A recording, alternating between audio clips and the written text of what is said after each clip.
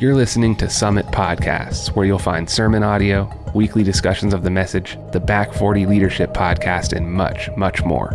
Subscribe today at summitpodcast.church and share this episode with your friends. Summit Church, every life made different. Today we are continuing our series called Sunday School. How many people in the room or online, you can raise your hand as well, or in Blairsville, how many people have ever experienced Sunday School, either as a child or as an adult? Okay, great, good. Sunday School, what a cool thing, what a cool concept that children would want to spend 5 days at school in class with a teacher, and then on Sunday morning come to church an hour early just to stand in front of a felt board and hear the stories of, again, Sunday school. As a child, I had the best Sunday school teacher in the entire world, in the entire history of the world. My parents were church planters, so we didn't have staff. My parents led everything in the church. We never grew the church very big, but God was faithful and changed lives. But I had the best Sunday school teacher. He was the pastor of the church. He was my dad. He prioritized teaching those that were younger principles out of the Word of God in a narrative form in Sunday school. And man, he invested in us. He's listening this morning. I love you, Dad. About to tear up a little bit. Mom did a good job too in Sunday school, but she preferred teaching the adults because they didn't get up to go to the bathroom every 30 seconds. So Dad, thank you so much. Thank you, all of you that have taught Sunday school. Although we do not have that necessarily here at Summit, we would encourage you. You can start a Sunday school small group. You can do that. Make it happen. Talk to us after service, and we'll get it together. Well, as you might have already noticed, today we are telling a story. You might have guessed. It is the story of Jonah and the whale. Oh, sorry. Can we change this? No, Daniel and the lion's den today. I'm so excited to share this story with you.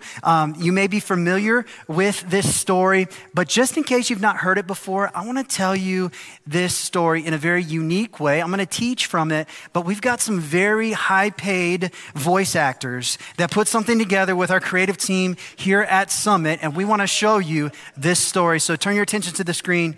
Here we go. That's me.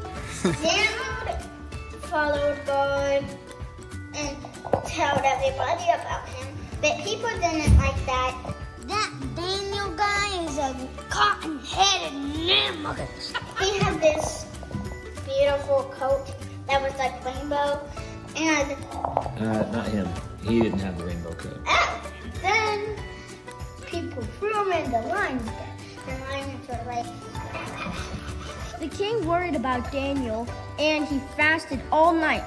You want some tea? No. You want some food? No. You want some dessert? No. The next morning, the king went to check on Daniel and yelled, "Are you alive, bro?" but angels showed up, and then he was saved. And then everybody knew about God. Everybody knew that God was gonna save anybody that they believe in him. So after that, they all believe in him. Can we get up for our creative team? Yeah. I don't know if you recognize the voices, but those were some pastors' kids. And they did an okay job of telling the story of Daniel and the lion's den. Thank you to Pastor Kendall. Ashley Bennett did a great job, and our team putting that together. That's a fun way to look at Daniel and the lion's den. Well, since we're speaking to adults mostly this morning, there may be some kids in Blairsville or some kids watching online, but we're going to take a little deeper look at this story about Daniel. Before we dig in, we're going to go to the 6th chapter of the book of Daniel. It's in the Old Testament. So if you have a Bible with you, kudos, gold star for you. Pull that bad boy out and start flipping those pages to the 6th chapter of Daniel.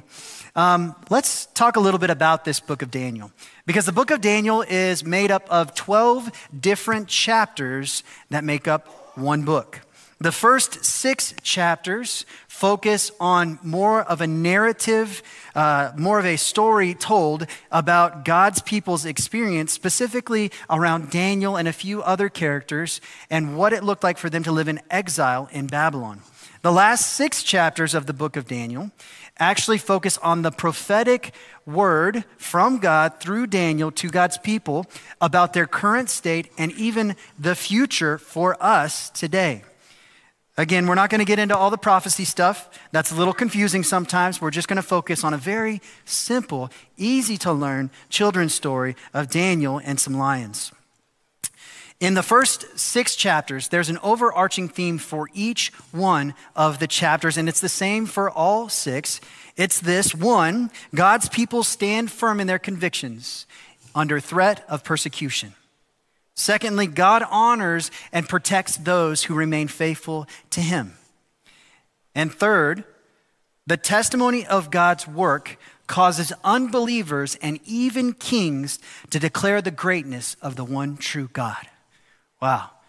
They're really good stories. I would encourage you to take a look at the book of Daniel this week. Read the first 6 chapters with your kids, and then dismiss them as you read the last 6, because those are a little hard to understand a little bit. But read those. Just take a little bit of time this week. Now, as we consider that theme, that those 3 elements, God's people standing firm in their convictions, God honoring them, and then ultimately even unbelievers declaring the supremacy of the one true God, let's look at Daniel. Daniel came into exile, into Babylon, at about 17 years of age, 17 or 18. He was part of a few chosen men from the Hebrew people that were taken by King Nebuchadnezzar into his own court. They were taught the culture, the ways. They were taught all kinds of literature, multiple languages, so that they could help the king understand the people he was over, but also so he could use them, the very best of God's people, Israel, to serve him and his kingdom. Daniel himself served under 3 different rulers, actually 4, but 3 different kingdoms, and we'll see the 3rd ruler today. Daniel had some friends. Daniel had a small group. He was a man, and what do you know? It was an all-men small group. Men, if you don't have a small group, find one. Ladies, help your man find a small group. Daniel had a few men in his small group. You might know their names: Hananiah, Mishael, and Azariah. You don't know those names? How about Shadrach, Meshach, and Abednego? Okay, those are Sunday school names. Those are the same guys, okay, different. Okay, they were given names by Nebuchadnezzar. Okay, it's confusing sometimes. But they were in Daniel's small group. It says they prayed together, spent time together, and sought the will of God together. That is a small group, folks. Daniel was given a very special gift, a spiritual gift that is in the Word of God that we read and we believe, that is available to all of us by the Holy Spirit to interpret dreams and visions. This gift allowed him to excel in all kinds of learning, but also gave him a position of favor in all 3 kingdoms that he served under. Daniel grew in favor with kings as he interpreted each one of them a dream or a vision. He lived through 3 different rulers and was sustained for 70 years in exile by God and favored by him. That's where we're going to start as we look at the text of this story in Daniel chapter 6, starting in verse 1. Read with me either on the screen or in your Bible. Follow along. It says this: "It pleased Darius to appoint 120 satraps to rule throughout the kingdom, with 3 administrators over them, one of whom was Daniel. The satraps were made accountable to them so that the king might not suffer loss. Now Daniel so distinguished himself among the administrators and the satraps by his," circle this in your Bible, "exceptional qualities, that the king planned to set him over the whole kingdom." Now there's some talk here about governors and satraps and all these different positions. Listen, this was the structure. Babylon was under the rule at this time of King Darius. He was part of the Medo-Persian Empire, which had 2 different kings, the greater king being the king of Persia, and then the lesser king being the king of the Medes. Darius, at the time, he was the one that was given charge over Babylon. All that to say, Darius was in charge. Underneath Darius, there were 3 administrators who were his number 1, 2, and 3 men. And of those men, the regional governors that numbered 120 answered up to them. This way the king could go along doing king things and enjoying that king life and doing everything that kings do. I don't know what that is. But he didn't have to worry about loss because these three were appointed over all things of his kingdom, and he trusted them that he would not fail in advancing his empire and doing well with what he had. Now again, this was the lesser king Darius, who was very new at his job as we enter into this story in chapter 6. He was out to prove himself not only faithful to the king of Persia, but to prove himself as a good king. So in that context, we see this leadership structure set out. Now, in ancient times, especially the Persian Empire was very different from the structure of government that we have here in the United States today and throughout the world in most places. But there is one thing that I found in common between today and our government and the way we operate, unfortunately, and the Persian Empire. You see, it says that the king was about to give Daniel the number one position in the land because he had exceptional qualities. He was planning to set him over the whole kingdom. Well, just like today, in our structure of government, someone leaked it to the media. News got out that Daniel was about to take the number one spot. People got jealous. It was a problem. It would have been the headline in the New York Times. Would have been a hit piece on Daniel. Let's look at a couple characteristics of Daniel, though, as we read through the story. The first thing that I want to point out is that Daniel was a man of character. Character, a man of character is hard to find. God knew Daniel was a man of character, that he could trust him. He was of exceptional quality. You see, it wasn't just Darius, but it was the two previous kings and the fourth king that would come soon, the king of Persia, that would find Daniel was a man of character. He was exceptional in everything that he did. These qualities gave him favor with the kings and opened the door for him to display the power of God in him. Let's move on to verse 4. At this, the administrators and the satraps tried to find grounds for charges against Daniel in his conduct of government affairs, but they were unable to do so. They could find no corruption in him because he was trustworthy and neither corrupt nor negligent. Finally, these men said, "We will never find any basis for charges against this man Daniel unless it has something to do with the law of his God." Why do they mention this? Why is this information important? Again, the context being that these other 122 leaders that would soon be under Daniel got very jealous. You see, it could be possible that these 122 other different leaders moved into the region when King Darius came, the king of the Medes. These men were possibly Medes or Persians, and Daniel may have been the only one selected from the tribe, from God's people, Israel, from Hebrew people who were in exile. And here he is, an exile that is about to lead them. This is a big problem. But in the midst of all this, it said that they could find no corruption in him. The most powerful people in Babylon at the time, minus the king, were trying to put a dossier together, that just means a folder with a bunch of information, of pictures, of backroom deals that he had done, of quid pro quos, of late night tarmac conversations. Okay, all this thing, CIA type stuff. But they couldn't find anything. When they collected all that they had, the folder was empty. You see, it says that there was no evidence of corruption. That's right, quid pro quos, cutting corners, paying people off, taking bribes, giving bribes. No, he was a man of character. He didn't do that. But also, they could find no evidence of negligence. That means that Daniel did not fail in his responsibilities to rule well. The king did not see any loss when Daniel was in charge. That's why he was going to put him over all things. Even negligence, he was good with. He was not found negligent in anything that he did. The only thing that these men could attack Daniel was his devotion to God. It says a lot about somebody, the enemies that you keep, doesn't it? We'll find out here in just a second. You see, at the time, Daniel was legally allowed by the law of the land, as long as he honored the king, honored the king's edicts and his will, and served him faithfully, he could serve the one true God. He could serve the God of the Hebrews. I'm sure there were some parameters there. I don't think he could probably proselytize or evangelize the area at the time, but he was able to serve the one true God. This was not illegal until verse 6. So the administrators and satraps went as a group to the king and said, "May King Darius live forever." The royal administrators, prefects, satraps, advisors, governors, again, don't let that trip you up. It's a bunch of the people that were in charge, have all agreed that the king should issue an edict and enforce the decree that anyone who prays to any god or human being during the next 30 days, except for you, your majesty, shall be thrown into the lion's den. Man, they're really buttering this guy up.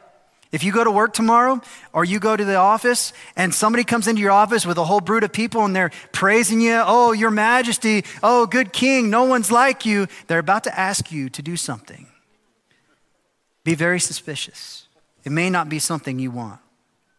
Verse 8, now your majesty issue the decree and put it in writing so that it cannot be altered in accordance with the law of the Medes and the Persians, which cannot be repealed.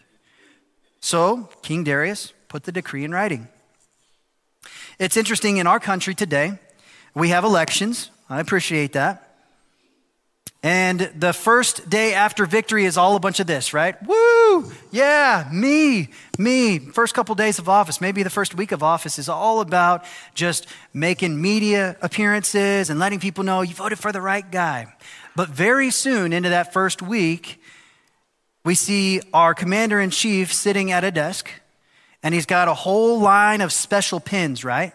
You know where I'm getting at? And then there's people standing next to him with folders and folders and folders. And what's happened with every president in my lifetime, it's been a little while, they get on and they start signing, whoop, and they fold it up and they hand it to someone. Oh, you want the pen? Here you go. Very special. Oh, okay, yeah, presidential decree, sure. Whoop, whoop. We call this something a little different, but that's what's happening right now with Darius. He was very early on in his reign over Babylon, and they said, hey, we're going to put some paper on your desk. We just need you to sign it. It's a thing. It's good for you. It'll prove that you're strong. Everybody will worship you for the next 30 days. Okay, sure. Yep, got it. I don't know if Darius really read what he was writing or what he was signing, but he signed it nonetheless. You see, I want to point this out. Daniel was a man of consistency. He was a man of character, but he was also a man of consistency. He was faithful. There was no accusation possible against the man unless it had to do with God, whom he was faithful to above all other things. It was very clear, very apparent that the number one priority of Daniel's life was God and serving him. This led him into this situation. Verse 10. Now, when Daniel learned that the decree had been published or signed, he went home to his upstairs room where the windows opened towards Jerusalem. Again, this meant now he was an outlaw. This meant now he was breaking the law, doing something he knew was right. It says 3 times a day he got down on his knees and prayed, giving thanks to his God, just as he had done before. Consistency. Then these men went as a group. Again, the satraps, the governors, those guys, the bad guys. It says, then these men went as a group and found Daniel praying and asking God for help. So they went to the king and spoke to him about his royal decree. As if he needed reminding of what he had just signed, they said this, did you not publish a decree that during the next 30 days, anyone who prays to any god or human being except to you, your majesty, would be thrown into the lion's den? The king answered, the decree stands in accordance with the law of the Medes and Persians, which cannot be repealed. None of the royal decrees could be repealed or changed. There was no exception. When the king signed it, it was law. Verse 13, then they said to the king, well, Daniel, who is one of your exiles from Judah, one of those lesser people, pays no attention to you, your majesty, or to the decree you put in writing. He still prays 3 times a day. When the king heard this, he was greatly distressed. He was determined to rescue Daniel and made every effort until the sun down to save him. Then the men went as a group to King Darius and said to him, remember, your majesty, according to the law of the Medes and Persians, no decree or edict of the king can be changed. Daniel was consistent in his walk with God. And although he was serving the one true king, the king that we see in this story was serving his own best interests. It doesn't make a whole lot of sense to go into a new job. Maybe you've been promoted into a position of higher management or administration and to immediately fire your number one asset. or even worse, to kill them. Here's Darius, and he had signed a death warrant for Daniel. It says that when these men came to him, again, not once, not twice, but 3 different times, he probably realized that he had been taken advantage of, that he had been fooled, and that this might risk his kingdom and his rulership over Babylon. You see, Daniel was quite an asset. And even we can assume that, okay, Daniel might have had some favor with him already, but even in a pure business standpoint, this could be the end to King Darius. You see, it was customary for the Persians that if someone was found guilty of a crime, that the penalty was death, they had to be put to death that day that they were found doing it before sundown. That way the person couldn't get away. That way they couldn't think of a defense. That way the king couldn't change his mind. So they came to the king in the morning. They found Daniel at noontime prayer. Then they came to the king right after that, had him realize and recognize what he had done. And then they reminded him right before sundown, hey, don't forget, you got some work to do before you go to bed tonight. The king was greatly distressed, and he did everything he could until sundown to save Daniel. But he wasn't sure that anything could be changed.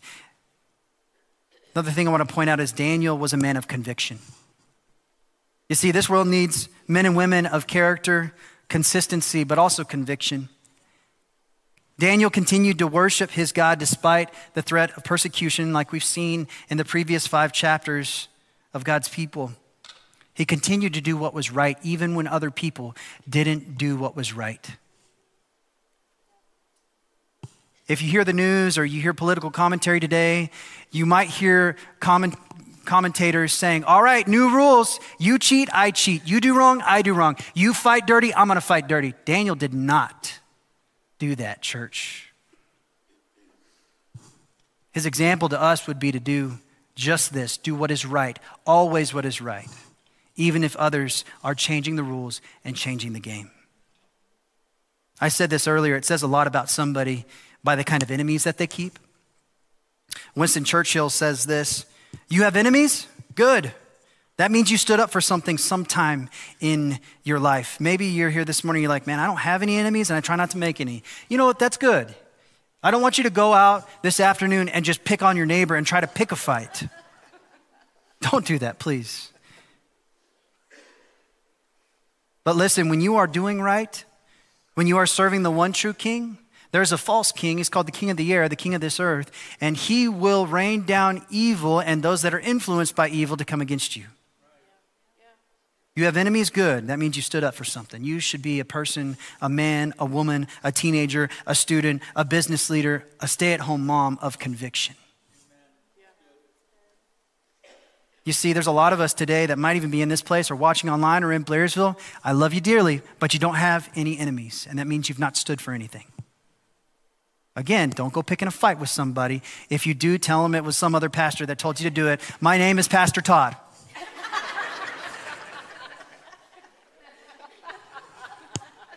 But listen, if you let people walk all over you and you're wishy-washy all the time, you don't hold to any kind of conviction, you don't stand for anything, people will stand on you. And that means they're your king, not your enemy. Come on, we need to be a people of conviction. Do what is right always. Verse 16, so the king gave the order, he had to. And they brought Daniel and threw him into the lion's den. My mom told me and always taught me, it's not just Daniel and a lion's den. It's not empty. It is a den of lions. That's very different. The king said to Daniel, may your God, whom you serve, continually rescue you. A stone was brought and placed over the mouth of the den, and the king sealed it with his own signet ring and with the rings of his nobles, so that Daniel's situation might not be changed. Then the king returned to his palace and spent the night without eating and without any entertainment being brought to him, and he could not sleep. I love that sweet reel of Pastor Todd swiping away the food. You know, you want some tea? No. You want some food? No. And then he thought about having some dessert. Kids tell the best stories. The king had to do what he had to do, and he felt terrible about it. Either he was worried about losing his position, killing an innocent man, or both. Worried that he was being taken advantage of or that he would be seen as weak by the rulers over him. I don't know. But he didn't sleep at all that night. Verse 19 tells us that at the first light of dawn, the king got up and hurried to the lion's den. When he came near the den, he called Daniel in an anguished voice.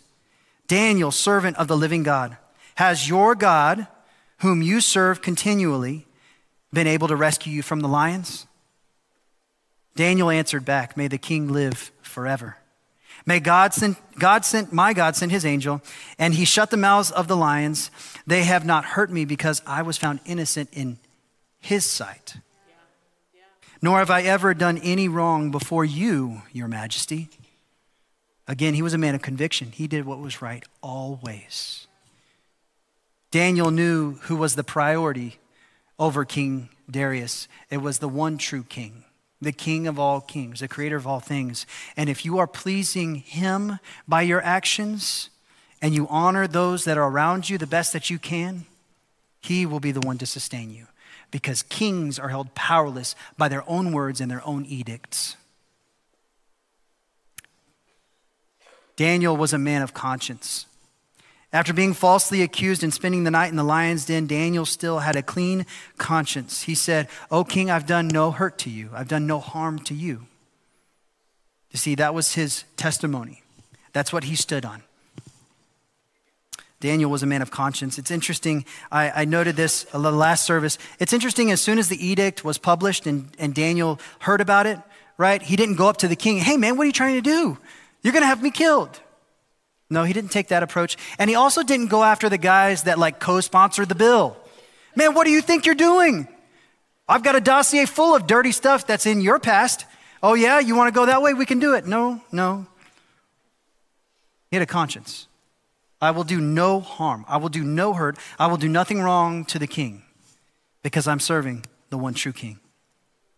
Verse 23 tells us this: the king was overjoyed and gave orders to lift Daniel out of the den. And when Daniel was lifted from the den, no wound was found on him because he had trusted in his God. At this point in the Sunday school lesson, we would hold out Daniel in front of the whole class and everybody would cheer, "Yay, Daniel, woo!" And that is the end. Perfect. Yay, you don't have to be afraid of lions, little ones. I don't know about that. Have you ever been to the Erie Zoo? My boys and I have gotten to go a couple of times, and they're 10, 9, and 6, and they love to go right up against the glass as though those gigantic cats are sleeping, napping and dreaming, and they're twitching and stuff, and they're right up on the glass. "Hey, what are you doing?" And they don't care. They're just another kid. Like you, I'm trying to sleep over here. You just chill. We don't need to be afraid of lions. There's gigantic glass that's 3 inches thick between you and them. And no matter that their hands are this big, their paws and their teeth are this long, right? We don't have to be scared of lions. But I tell you what, have you ever seen them when it's feeding time? Have you ever seen how fast they wake up from a deep, dark sleep and rush to that feeding door as soon as fresh meat comes in? Yeah. I don't know if it's about not being scared of lions. That just seems like a bad plan, okay? There is so much more to this. Daniel was a man of courage. But see, Daniel was reasonable. He was a man of courage. He knew what he was facing. He knew what powers the king had, but he had courage. What does that mean? Did he not fear? Did he not have any doubt? He might have. That's not the definition of courage. The definition of courage is that you stand in the midst of danger and you stand resolute no matter what your fears are. Courage. There are people that are very stupid that can be courageous. I don't think they're courageous, they're just dumb. Daniel was courageous because he believed in his God. I want to make 2 quick observations about Daniel. You see, there seems to be 2 elements that are invisible but tangible in these stories that allow Daniel to walk through this very difficult time, this very difficult instance. One of those being God's presence and the other being God's promise. You see, in Sunday school, our Daniel looks probably like this. Maybe that's what he looked like when you were in Sunday school or taught Sunday school. He looks like a young man. I mean, he's got a beard, so who knows how old he is. But he looks like a young man. But in this story, it's estimated that Daniel was about 85, 86 years old. Do you think Daniel stood a chance fighting a lion at 17 or 18 or 35? Definitely not at 85 or 86. You see, he had been in exile a very long time. And these two elements he consistently pursued. The first one being God's presence. You see, Daniel was about to stand one of the most difficult tests that we see in all of exile of God's people, the 70 years, but still he prioritized time with God. He didn't go to the king. He didn't go to his friends. He didn't try to leave town. He went back up to his house. He put on his Sunday morning worship playlist from Summit Church. It's on Spotify. You guys can worship with us all week long. But he went up and he got in the presence of God. He prepared a place, not just daily, multiple times a day, to sit in the presence of God. This is what sustained him. Daniel prayed and spent time with God multiple times a day. And in the presence of God, God favored him and showed him the gifts that were inside of him for such a time as this. Throughout exile, God revealed in Daniel this great gift, this spiritual gift of discerning dreams and visions, interpreting them for kings. It was in the presence of God, and it still is today in the presence of God. Those gifts are waiting for you and for me. Our theme for Thursday night for our men's event, if you've already forgotten men, is built different. You see, we should be built different. Our life should look different, but we're not going out into public. We're not going to look to to pop culture today to be any different. No, people look to pop culture to be the same. We go to the presence of God to be built different. Daniel found contentment in the presence of God. Listen, he denied himself all the pleasures and the sweet things that were offered to him by the kings that he served. He found contentment. If you are content with what you have, you will not waste time chasing things that were never yours to have. Daniel found rest in the presence of God. I wonder if as the king woke up, as he got up after a sleepless night, and he raced towards the den of lions at the very first light of dawn, if when he rolled the stone away and yelled down to Daniel, if Daniel, just previous to that, was trying to look out, trying to see if there was a sliver of sunshine from the morning dawn coming through the door so he could start his morning prayer routine. He was in the presence of an angel, it says, in the den of lions. No doubt he spent time worshiping because he was so familiar at 86 years old, consistently pursuing the presence of God. He knew when it was time to spend time with God. The second element that sustained Daniel throughout this entire time of exile was God's promise. Now, this is where we're going to get a little nerdy, so if you're taking notes, please be ready with that pen. This is going to be real good. I love researching ancient culture around these texts. You see, here at Summit Church, we believe that we serve the living God, a God that is active, he is moving, and he is at work always. He's not dead, he's alive.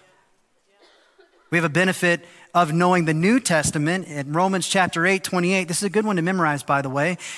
It says this, and we know that in all things God works for the good of those who love him, who have been called according to his purpose. Now listen, Daniel didn't know this scripture. He also didn't know the scripture out of Matthew chapter 6 that Christina shared. If you're watching online, you can rewind it. But that same scripture says that the world and unbelievers, those that don't serve the one true king, are worried about what they're going to have and what they're going to eat and what they're going to wear. But the ones that believe in the one true God have nothing to worry about because he's at work. He's living. He's alive. And he's for you. Last week, if you heard the beginning of this series, as Pastor Kim talked about Peter walking on water, that was so fun. If you didn't watch it, if you didn't see it, please go back. You can get on the website and watch it. It was so good. One of the things she pointed out was that Hebrew men by the age of 17 were expected to memorize almost the entirety, if not the entire Old Testament scriptures, every book. And no, I don't just mean the names of each book. My kids can do that. My 6-year-old can do that. No, these men at 17 and 18 years of age would know every single word and stanza of the Old Testament scriptures. That's pretty wild. We have a hard time memorizing Romans 8:28. It's okay. Start there. Start growing in your understanding of the promise of God, because the promise of God is what sustained Daniel. You see, the prophet Jeremiah, long before captivity and even up to the captivity of God's people, the prophetic words of the Old Testament spoke of what would take place. It's like God knows the future or something. Go figure. Prophetic speech, again, is God's word through the mouth of his people to his people, giving them assurance that he is in control and he has a plan. Check this out in Jeremiah 29. We're going to look in verse 10. This is what the Lord says. Think about this. Let's do math real quick. Daniel was taken into captivity at about 17. Some estimate that he was about 86 years old when he was put into the lion's den. Okay, that's 69 years of age, if my calculations are right. Anybody check me on that? 69, right? Okay. Now read this in Jeremiah 29:11. This is what the Lord says. When 70 years are completed for Babylon, I will come to you and fulfill my good promise to bring you back to this place. For I know the plans I have for you, declares the Lord. You know this. Plans to prosper you and not to harm you, plans to give you hope and a future. Then you will call on me and come and pray to me, and I will listen to you. You will seek me and find me when you seek me with all your heart. I will be found by you, declares the Lord. And I will bring you back from captivity. I will gather you from all the nations and places where I have banished you, declares the Lord. Listen to this. I will bring you back to the place from which, circle this in your Bible, I carried you into exile. There's a lot in this promise. Most of us just know Jeremiah 29:11, and it's a cool bumper sticker, and it's a nice one to remember. Listen, this is an example in God's word, just a side note here, of a principle for us today, but a promise for God's people in this time, in this age, in their exile. It was a very specific promise. As you can see, it says 70 years in Babylon. Daniel would have been close to that 70-year mark in exile at 86 years old. You see, if Daniel memorized God's word, spent time in his presence, and dedicated himself to reciting or worshiping God by reciting the word, he would have said this tons of times as they were in captivity. 70 years. 70 years. This is God's promise, and he will fulfill it. It also says in here, and you will call on me and come and pray to me, the presence of God, and I will listen to you. You will seek me and find me when you seek me with all your heart. I will be found by you, declares the Lord. This is the promise of God to Daniel, the principle for God's people today. But Daniel lived this out because he believed it was true. Listen, God's word is a promise, every last letter of it. And God does not lie. He will not change his mind. It also says here at the very end, I told you to circle it. It said, and will bring you back to the place, Jerusalem, from which I carried you into exile. Daniel knew that he was not alone. Even in the lion's den, even when he was serving kings that didn't have God's best interest in mind, he knew that God, the entirety of his life, was carrying him in purpose, in the plan and the promise that God had for him. Friend, God has a plan and a purpose for your life. He is carrying you today, whether you recognize it or not. And if you have submitted your heart to him, you will begin to see the promise that he carries you, no matter what you face. I don't know if any of you are exiles today. If you are, I love you. Let's talk after service. If any of you have been lowered down into a lion's pit, I'd really like to talk to you after service. That'd be cool. Good story. You're here. I'm glad. But Daniel knew the promise of God. It's crazy. Again, I said it. It's like God knows what he's doing or something. Go figure. He's God. He probably should know what he's doing, right? He does know what he's doing. He has a plan, and he reveals it to his people through his word. Maybe we should know it a little more. You see, Daniel was serving King Darius. This is the third ruler and the third kingdom that Daniel had served under. This is where it gets really cool, all right? A little nerdy here. You see, the Medo-Persian Empire, again, was made up of the Medes, Darius, who was the leader of the Medes, and this king of Persia, who had advanced the kingdom that would one day become a great empire under his rule and one day would become the empire of Rome. This empire would be responsible for advancing the gospel, the good news of Jesus Christ's death, burial, and resurrection through Roman soldiers and centurions and citizens all over the known world. We're not there yet, but in this story, this is where we're going with this Medo-Persian empire. Now, Darius served at the pleasure of the Persian king. Daniel, no doubt, read reports or gave reports, probably from Darius to this Persian king. He would have known his name very well because he was a professional and knew his job really well in the courts of King Darius. But he also knew God's promise. God's promise names this king of Persia by name 23 different times in Old Testament prophetic literature, some of them written 150 years before he was actually born. I'm just going to pause for a second. It's like God knows what he's doing. 23 times this man, the king of Persia, Cyrus, is mentioned. Look at Isaiah 44 here, the last verse of 44, chapter 44, and the first verse of 45. Now, God is speaking of himself.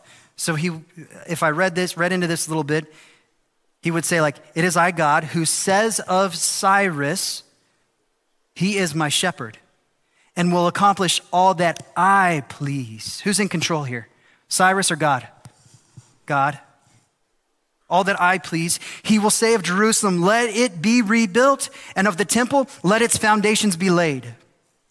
This is what the Lord says to his anointed, to Cyrus, whose right hand I take hold of to subdue nations before him and to strip kings of their armor, to open doors before him so that gates will not be shut. Now, when Israel left Jerusalem, it was completely destroyed by fire. The foundations were burned, the gates were unhung, and the walls were destroyed.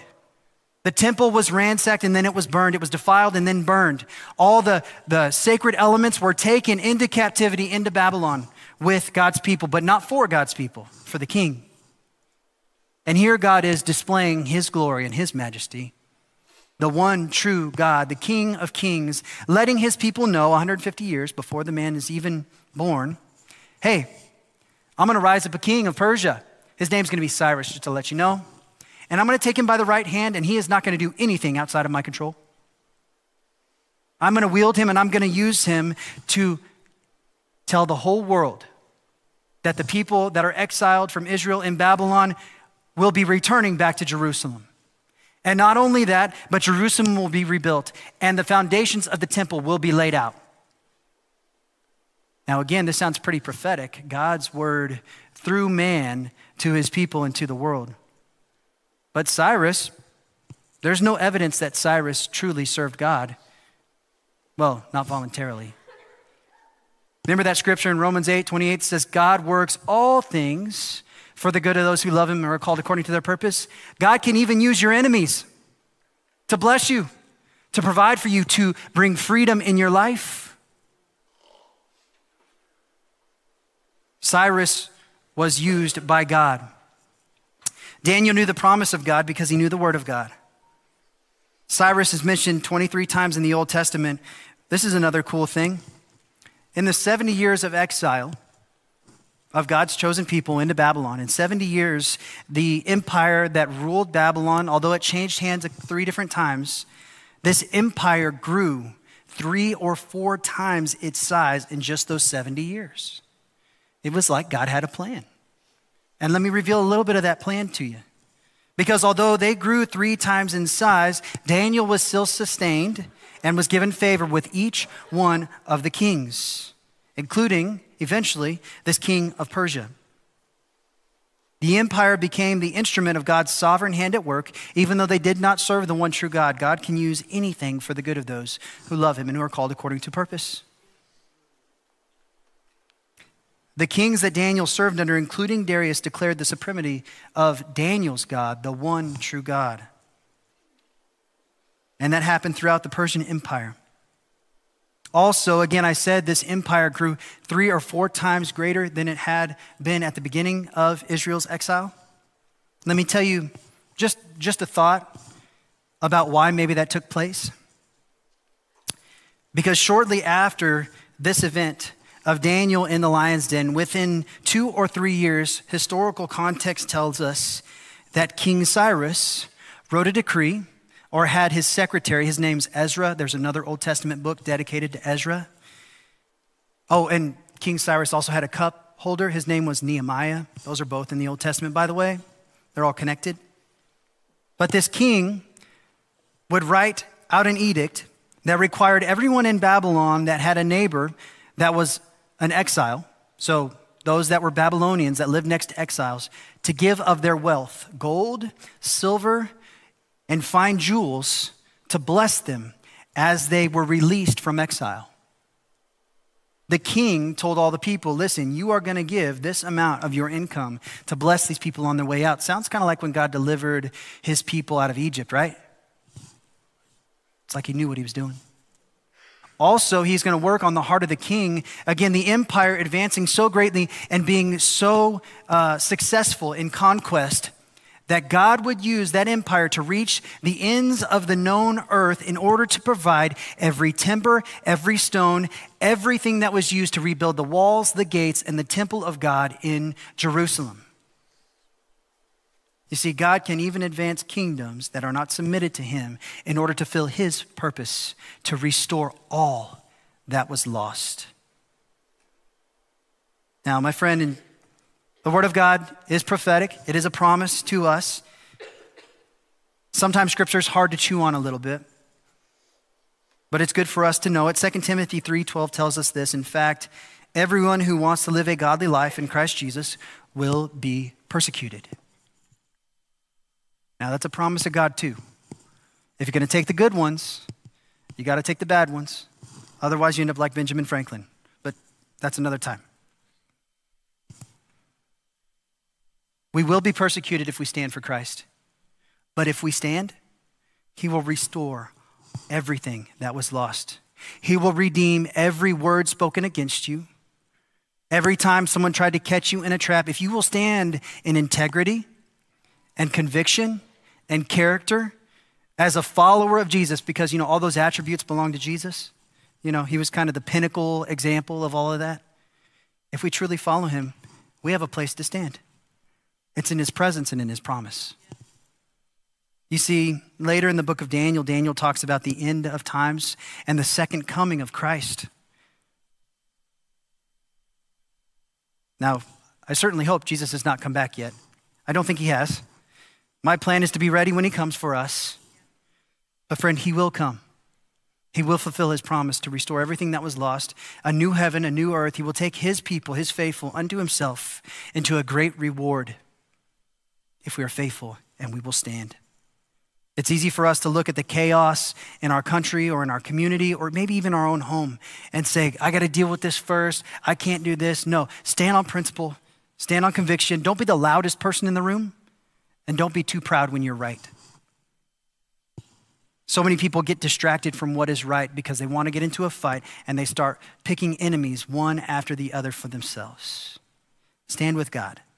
Stand on his promise and his plan, and he's the one that will do all the work necessary. Daniel was sustained by the promise and the presence of God throughout one of the most difficult times in the history of God's people. But through his integrity and his willingness to stand, God redeemed and returned all that was lost to his people. A great testimony that even kings, those in leadership and government, would declare his supremacy and that he was the one true God. Again, I said, I'm not sure what you face at home or at work. I know that we live in a culture today where it might be better for us not to listen to the news. I know that kind of sounds like a cop-out or like I'm just burying my head in the sand, but listen, there's really not very much good news today to hear of the world and of our country. But listen, there is good news in God's word. I don't know who you voted for in this last cycle or in the last 2 elections. Quite frankly, I don't need to know. Whether you favor the last guy or you favor the guy now, it doesn't matter, because who's in control, God or him? Who's in control of your life, God or him? Now let me make it very clear. Daniel went before God and did what was right before God, and did everything he could to do what was right towards the king as well. So don't let somebody lead you astray and gather you into something you don't want to do. I want to give us an opportunity to respond today. And so there in Blairsville, I want to release you guys. Thank you so much for joining us today. I love you so much. I'm so glad I get to be your campus pastor. God bless you. Have a great weekend. I want us to take a minute here in Indiana, and for those watching online, I want us to take a minute to respond to God's word today. I'm only able to preach this word because God preached this word to me for weeks. The Holy Spirit has pierced my heart over this story and so many things I couldn't even mention because I would just be broken here on stage, not even be able to get a word out. But listen, I believe the Holy Spirit spoke to me weeks ago. And quite possibly right now, in the presence of God, the Holy Spirit is working in your heart. So is it proper? We should probably respond. Would you bow your heads with me? Holy Spirit, I thank you that you give us understanding of these ancient texts, the word, the promise of God. And Holy Spirit, that you reside in us and you are God. And so where you reside, we are in God's presence. So Lord, in these next few minutes as we respond, I pray that you would lead us in a way that honors you, your example, the example of Daniel.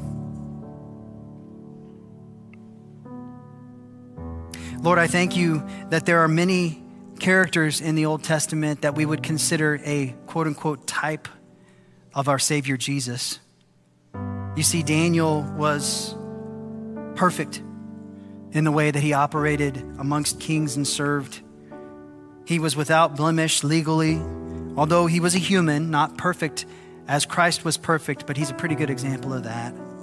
Lord, I thank you for these types that taught us that even when it cost him the most, he was willing to give his life. Lord Jesus, thank you that you gave your life for us when it cost you everything, so that we could be redeemed, so that we could be restored, so that we could have freedom, and everything that was taken could be restored back to us. I want to give an opportunity as heads are bowed and eyes are closed in the room right here and those online as well. I want to give you an opportunity. If you're in the room today and you heard about this King of Kings, this God above all gods, the one true God, and you're not following him today, but you want to, I want to give you an opportunity. You don't have to become a member of Summit Church. We'd love you to. You don't have to join a small group, but I tell you what, we'd love you to. But in just a moment, I'm going to pray a prayer with you. The Word of God tells us that if we confess with our mouth that Jesus is Lord and believe in our heart that God raised him from the dead, then we're saved. That's how we start a relationship with this King of Kings. We believe in a God that sent his son Jesus, who came, lived a spotless life for us, showed us the character of God and the love that God has for us, the authority that he has to forgive our sins.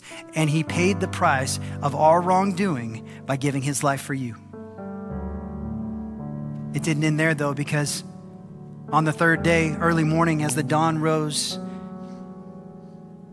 he rose up from the grave by the power of the Holy Spirit, and he was raised to new life so you can have new life.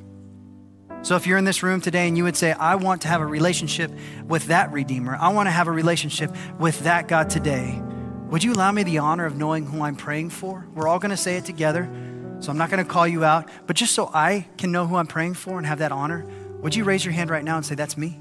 Anybody in the room? I want to start a relationship with Jesus.